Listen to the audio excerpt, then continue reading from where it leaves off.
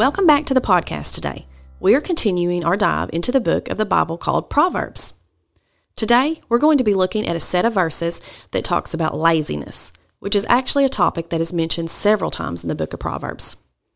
Let's read Proverbs chapter 6, verses 6 through 11. It says, "Go to the ant, you sluggard.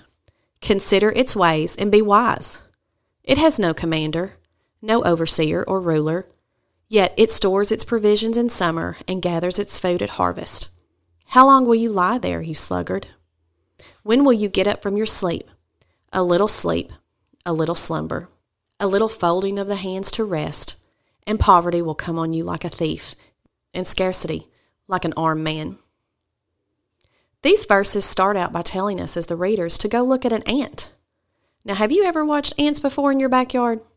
Have you ever found an anthill, which is an opening to an ant's home, and watched them go in and out of it?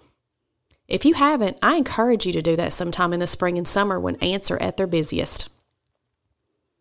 The writer of this proverb is telling us to go look at an ant because ants are known for being hard workers. They spend all their time in the warm months gathering food and storing it so they will have enough to eat in the cold months. And as the verses point out, they don't have someone making them do this.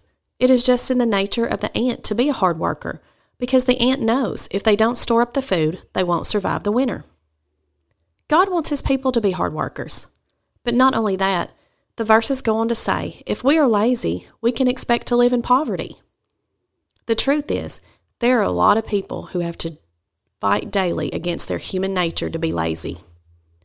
The truth is, there are a lot of people who would love to not have to do anything, but yet expected to be clothed and fed off the hard work of someone else. But this kind of lifestyle is not the will of God. Now, there may be times in our lives where we do need a little help.